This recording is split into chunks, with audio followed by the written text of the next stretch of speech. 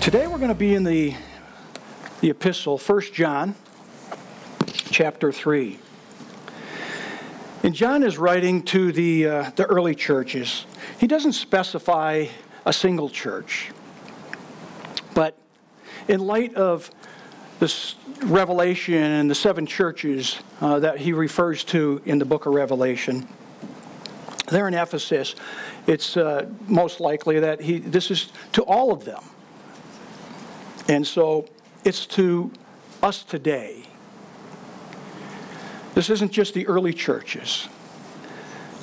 Of course, the entire Scripture is for us today. It was for them all the way through the beginning of creation, relevant to life at that time, and the Scripture is relevant to today. It will always be. It's a living and active Word of God. So it's timeless. And so is John's message to us. Of course, every book in the Bible is inspired by the Holy Spirit. And so these are God's words to us. Let's stand with me if you would, and open to the first epistle of John, chapter 3.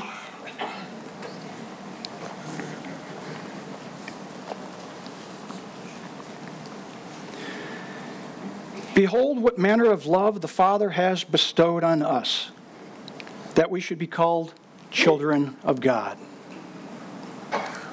Let's pray. Heavenly Father, the fact that we could be called your children, we were so disobedient, but Lord, you loved us. The love that you bestowed upon us, we'll be reading this morning, Lord. Through your apostle John, you wrote these words. And Father, we pray that you open our hearts, you open our minds to receive the word that you have for us. And Lord, each one of us, you speak to us in different ways. And Lord, just personally speak to everyone this morning and reveal the truth that you have for them. Bless this time. May your Spirit speak directly through me, Lord. And your will be done. In Jesus' name. So, behold what manner of love the Father has bestowed on us, that we should be called children of God. Therefore, the world does not know us, because it did not know him.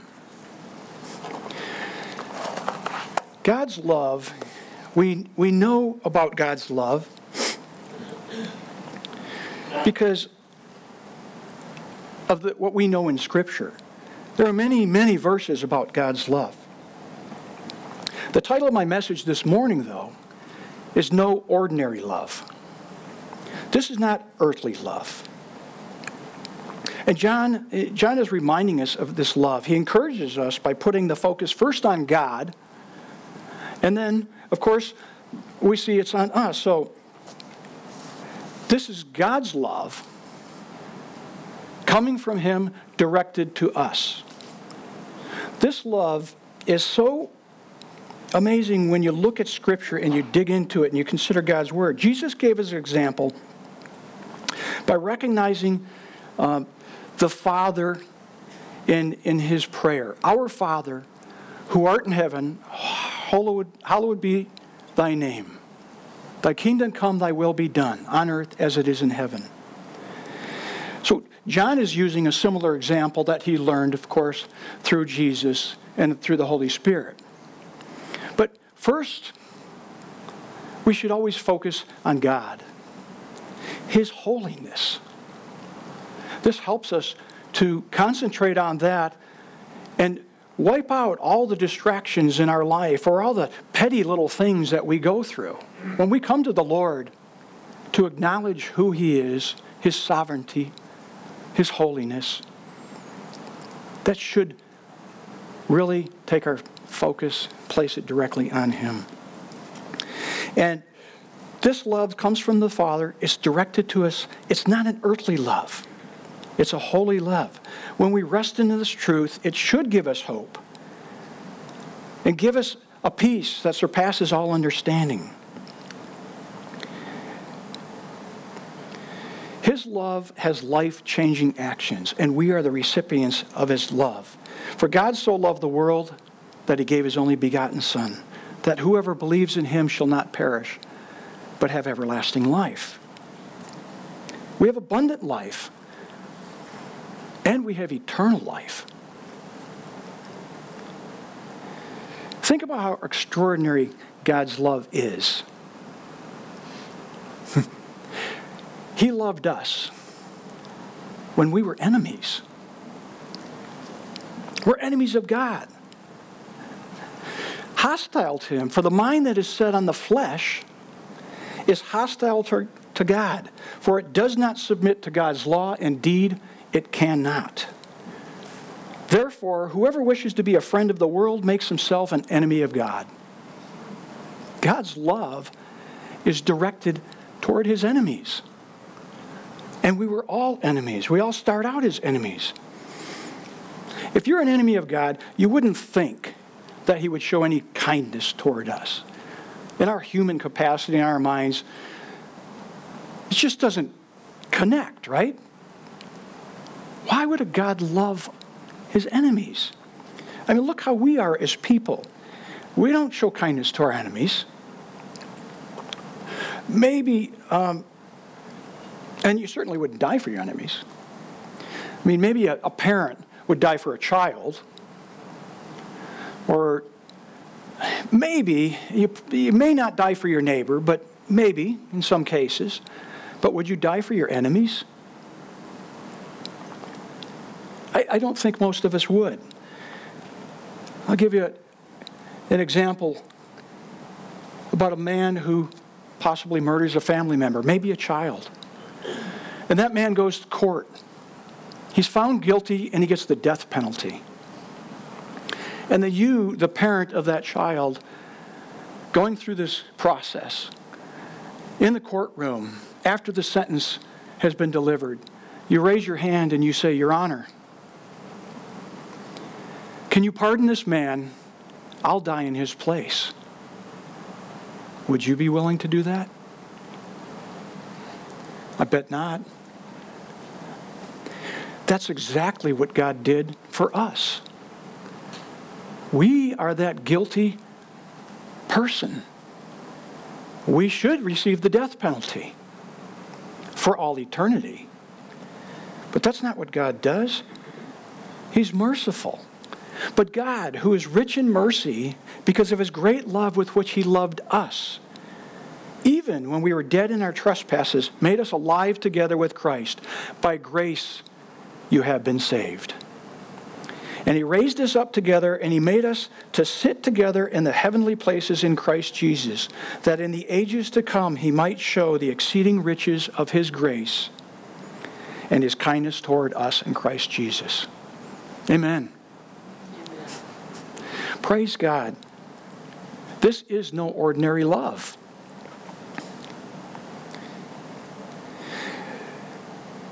Another example, Jesus is praying for the believers. And in His prayer, I thought this was really neat.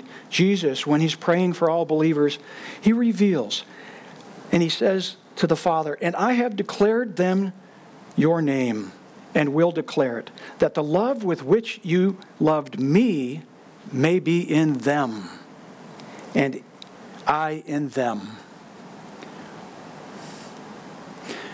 I don't know that I really ever thought about the love that the Father had for His Son Jesus. That same love, He loves us. That is extraordinary. I can't hardly comprehend that. I don't know if any of us will really recognize that depth of love. And it may take eternity for us to understand it more and more. But it's amazing. It's a holy love, a perfect love. We can hardly comprehend how great a love God has for us. In this is love. Not that we loved God, but that He loved us, and He sent His Son to be a propitiation for our sins.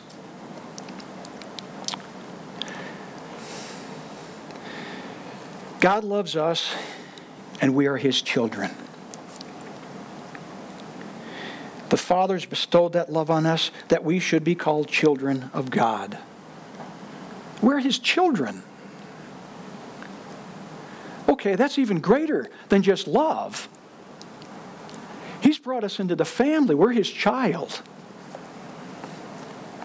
So, as many as received him, to them he gave the right to become children of God.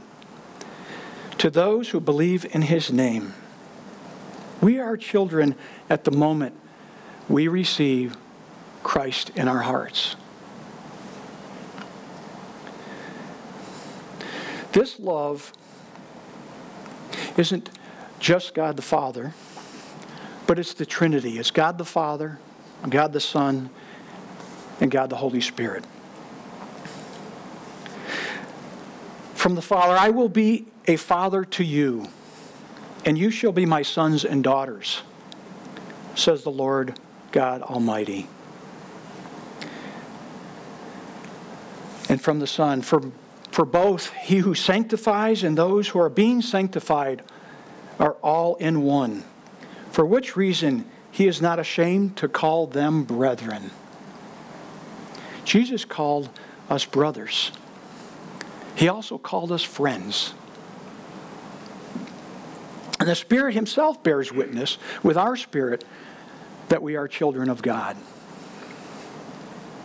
We are children of the King. Now, I don't know if anyone has ever thought this in their mind at any time in their life, but I know there are times I thought, if I was only part of that family, my life would be so different. Think if you were a son or daughter of the king in England, the royal family. Your life would be so different. You would have people waiting on you. You would have the best of all things.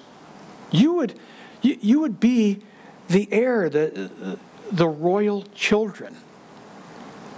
That in and of itself, just even thinking that concept can't imagine it. With that comes responsibilities, right? The royal families, they all have responsibilities. They're ambassadors of the king. Well, even greater. We're not just a king or a sons, children of a king here temporarily on earth. We are a child of the King of Kings. God's eternal, and so is our relationship with him. The King of Kings and the Lord of Lords, the creator of the heaven and the earth. When you rest in this truth, you recognize, to the best of our ability, how extraordinary that love is. It's miraculous love, and it's changed the course of this world. Only God can do that. When that happens, we should obviously be thankful, but that should be always what we draw back to. We should always run to God and recognize that we are his children. And John writes this because he wants to encourage the early church. There was a lot going on in those days, and there was a lot of apostasy, there were a lot of false religions. And so John's writing this because of that fact. Well, today's no different. Maybe even worse. Maybe not.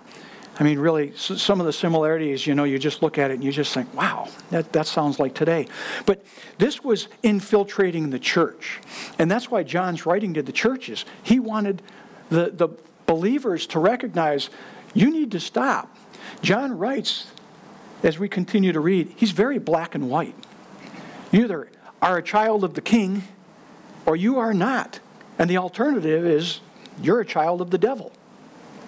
And so John says this. He writes this because he wants us to remember that as the fellow believers are living out their lives and not to be dissuaded to the right or to the left.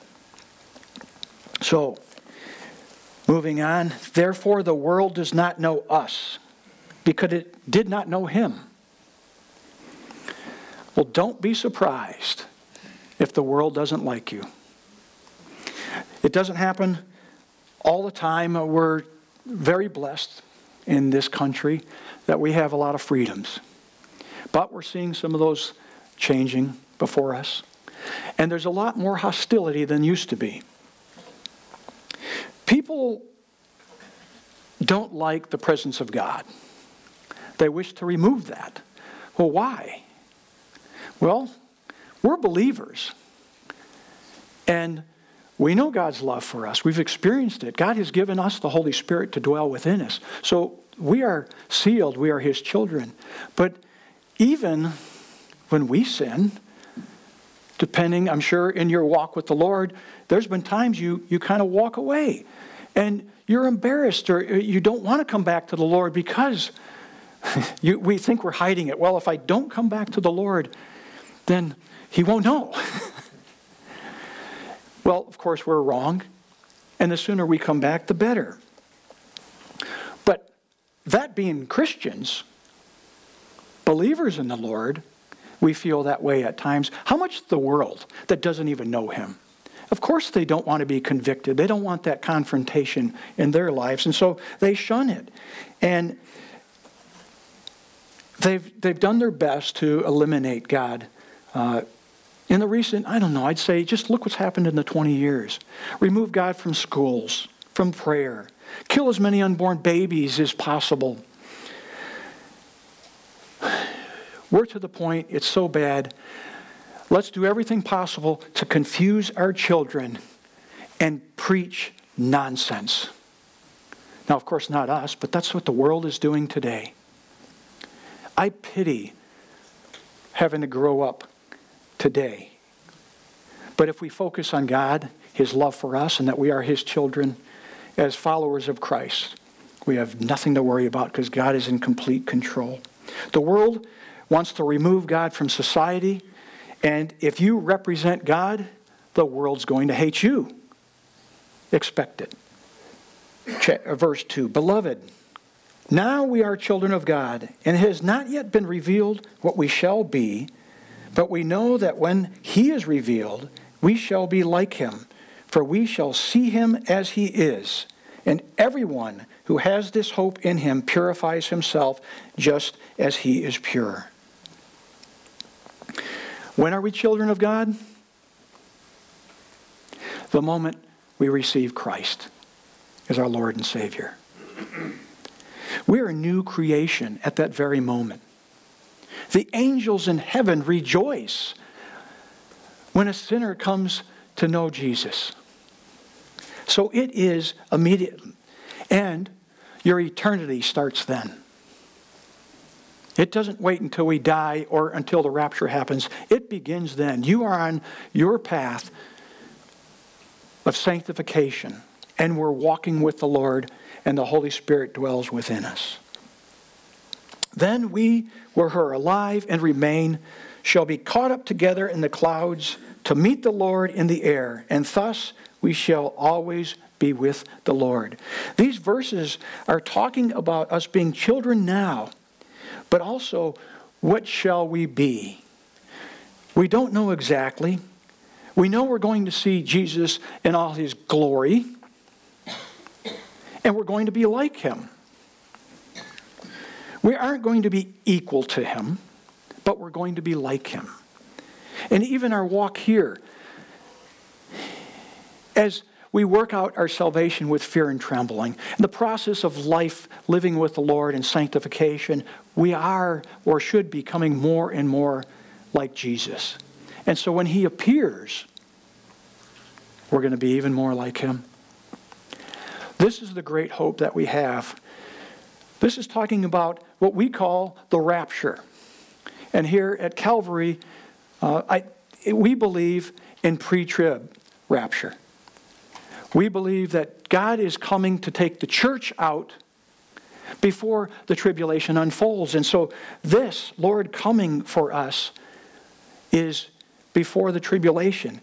And so if we're alive during that time, we're going to be raised up in a blink of an eye. We'll be with the Lord. That is the moment that I actually hope that I'm here for. I think it'll be neat. But, blessed in the sight of the Lord is the death of his saints. So if that happens first, I'm not going to argue about it. But it would be kind of neat, I don't know if we'll get to heaven and we're going to say, man, was that really a cool 10th of a millisecond? Or maybe we'll know, wow, this is what happened through the whole time. I don't know. I just think that's, praise God, I just think that's going to be a great time in our lives, of course, and in the history of the world. It's going to be amazing. Moving on to verse 4.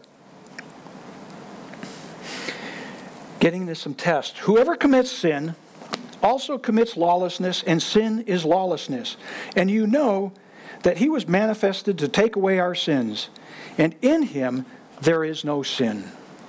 Whoever abides in him does not sin. Whoever sins has neither seen him nor known him. Little children, let no one deceive you. He who practices righteousness is righteous, just as he is righteous. He who sins is of the devil, for the devil has sinned from the beginning. For this purpose the Son of God was manifested, that he might destroy the works of the devil. Wow. I think a lot of churches avoid this portion of Scripture. Whoever commits sin commits lawlessness. John earlier in chapter 2 says if we say we have no sin, we deceive ourselves and the truth's not in us. But here, he's telling us, if we commit sin, we're of the devil. He who sins is of the devil. That's confusing, isn't it? How do we reconcile that? Well, we have to understand, in the English language, we don't have the words that the Greek have in the Greek language. And so it's not as clear. Sin, the word is sin. But in the Greek language, there are different words. One is hamartia. This is a noun here, and it's the tense, the accusative tense. The other is hamartano, which is a verb, and it's in the present tense. They're different. I'm going to read something from a little Greek translation by Kenneth Wiest, just to kind of give you a little more clarity on how he writes this. Everyone who habitually commits sin also habitually commits lawlessness. And sin is lawlessness. And you know absolutely that the one who was manifested in order that he might take away our sins, and sin in him does not exist. Everyone who in him is constantly abiding is not habitually sinning.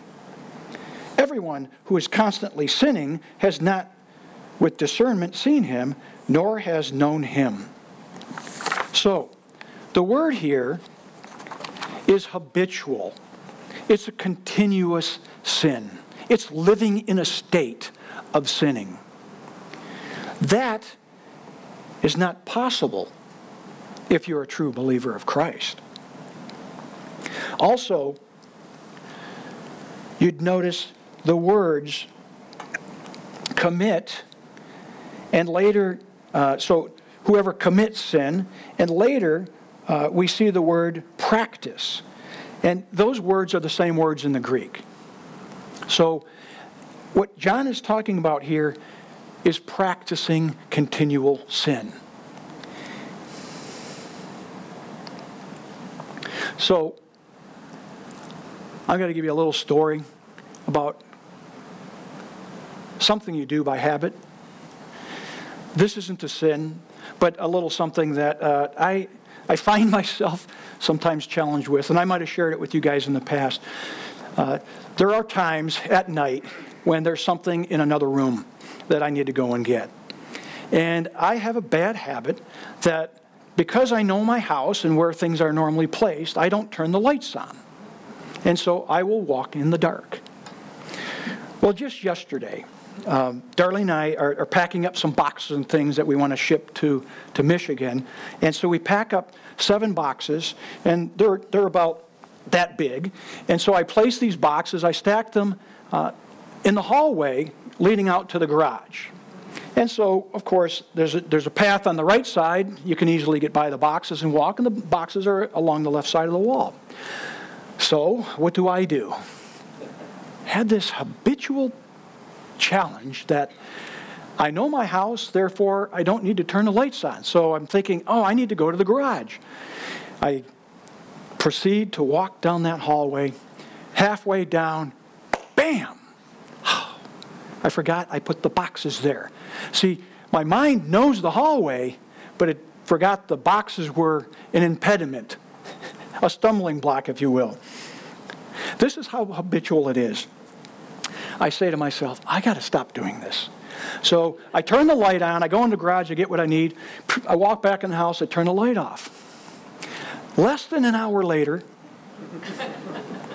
I have to go to the laundry room, which happens to be at the same end of that hallway. The same process occurs. Halfway down that hallway, bam! And I'm just thinking, it's like, God, I have to share this. I think you wanted me to share this with people. If we walk in darkness, we will stumble. And sometimes it's a habitual thing. Well,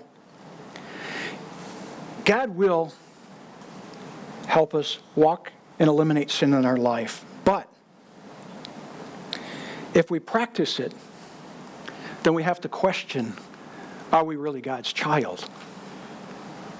Have we come to that point where we've repented and we've received Christ in our hearts? Sin is incompatible with the law of God. Sin is incompatible with the work of Christ. Sin is incompatible with the ministry of the Holy Spirit. And so if you're living and practicing sin and you have no conviction, you should know you're not a child of God. On the other hand, if you are convicted of your sin, confess it to God. You're His child. You should be convicted. The Holy Spirit should do that in your life. And we want that to happen. We shouldn't avoid this text. To understand it helps us to grow in the knowledge of Christ and what the Lord has for us. This is a great test that we're a true child of God. I think what's a blessing about this is that it's a confirmation. I live a life, and I know that I have convictions in my life. Yes, sometimes I don't pay enough attention to them, but God eventually gets to me. If we confess our sins, He's faithful and just to forgive us of our sins and to cleanse us from all unrighteousness. That's the work of the Holy Spirit. God wants to restore us and to cleanse us because He wants to have fellowship with us. I think this is one of the separators, if you will, from Christianity to all the other faiths in the world. God seeks us and wants fellowship with us. He's provided everything necessary to create a right relationship with Him. We all fall short of the glory of God. We all sin, and that's why John writes back in chapter 2, but if we sin, we have an advocate with the Father, because He knows we're going to do that. And so that clarifies this scripture. John knows we're going to sin. He's just writing, listen, if you are walking in a life of habitual sin, then you are a child of the devil. Moving on to, and you can't be born of God. Verse 10. In this, the children of God and the children of the devil are manifested. Whosoever does not practice righteousness is not of God, nor is he who does not love his brother. For this is the message that you have heard from the beginning, that we should love one another, not as Cain, who was a wicked one and murdered his brother. And why did he murder him? Because his works were evil and his brother's righteousness. Do not marvel, my brethren, if the world hates you. We know that we have passed from death to life because we love the brethren. He who does not love his brother abides in death. Whosoever hates his brother is a murderer, and you know that no murderer has life abiding in him. Really another confirmation, but also something that should be evident in your life as a believer. This is a message that Jesus introduced, loving your brother. And so John says, we knew this from the beginning when Jesus revealed it to us, but we should love one another. This isn't the kind of love that is earthly love. This is a koinonia. And this is love amongst the followers of Christ, the believers. This isn't love for the world. It's a love for the church, those who know Christ. We should have love for fellow believers. We're stuck with each other. We might as well start getting along now and loving each other now, because we're going to be with each other for all eternity. So, to the degree that we've worked on it, let's continue, and even more so. Consider those just in our congregation. We should look to support each other in prayer, sometimes financially. Whatever need it might be, we should take on each other's burdens and grow together in a fellowship, love each other. It is a small glimpse of heaven. It's God's love for us that allows us to love each other. He's forgiven us everything. How can we not forgive others? And even more so, because of the bond, we are one in Christ. I've heard stories from missionaries that travel all over the world. And there are times when they go into places where they do not know the language at all. And they have interpreters, but the stories are just so wonderful because they are received with so much love.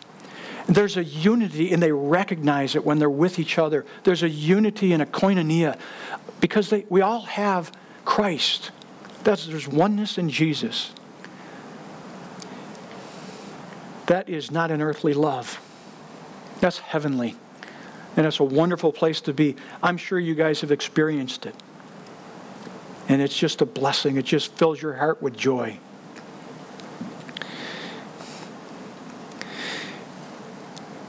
It should be difficult to see our brother suffer. We should be convicted if we see that happening. This scripture is talking here as well about, as we read on, by this we know love, because he laid down his life for us. And we also ought to lay down our lives for the brethren.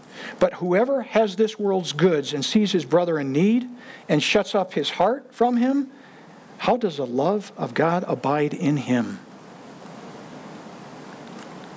That's a great question. My little children, let us not love in word or in tongue, but in deed and in truth. And by this we know that we are of the truth, and shall assure our hearts before him. For if our heart condemns us, God is greater than our heart and knows all things.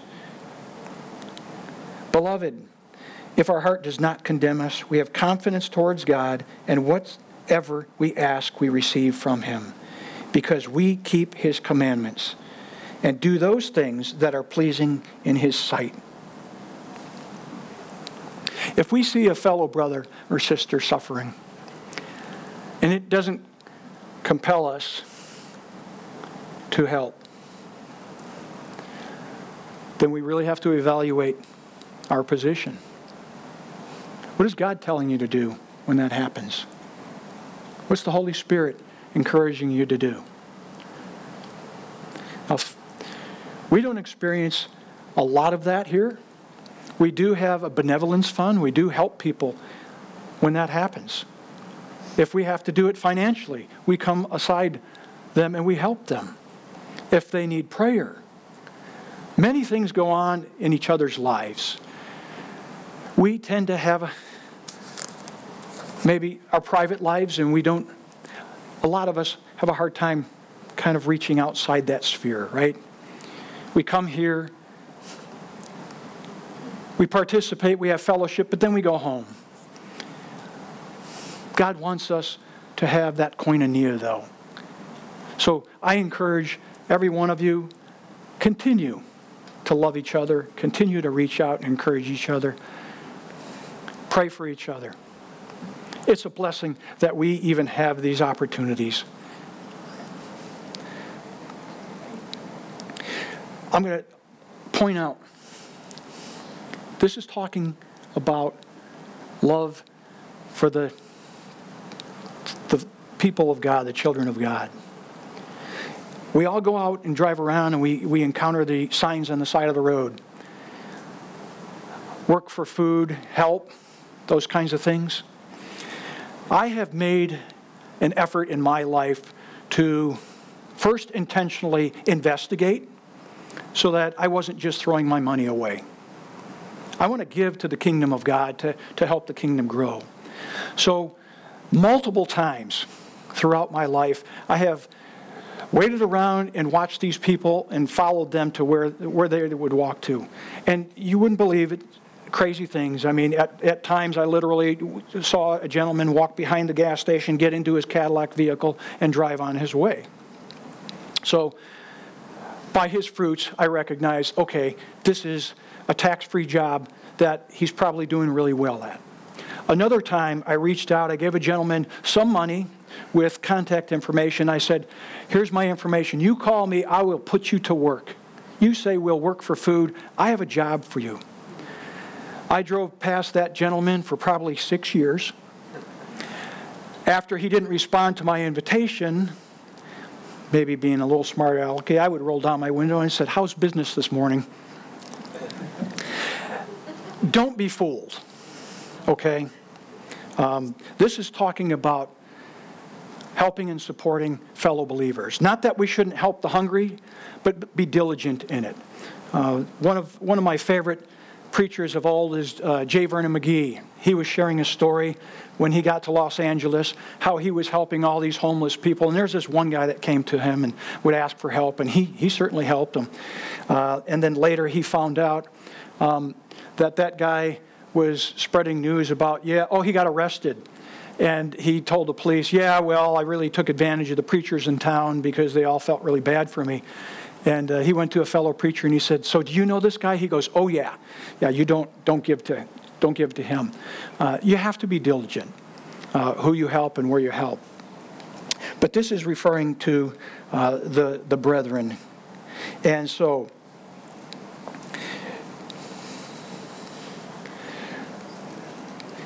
do not, let's see, where am I? Sorry, verse 23. And this is his commandment, that we should believe on the name of his Son, Jesus Christ, and love one another as he gave us commandment. Here we see the two commandments. Love God and love the brethren. Love your neighbor as yourself. He repeats it. So John is writing to us to clarify how we should be living, how we should be walking, and just encouraging the believers. This is a work that God is doing. It's not in you. It's the Holy Spirit working through you. But don't be deceived. We should love the Lord because he loved us. And we are his children. God has given us everything we need to live an abundant and holy life. The Spirit of truth, whom the world cannot receive because it neither sees him nor knows him, but you know him, for he dwells within you. Amen?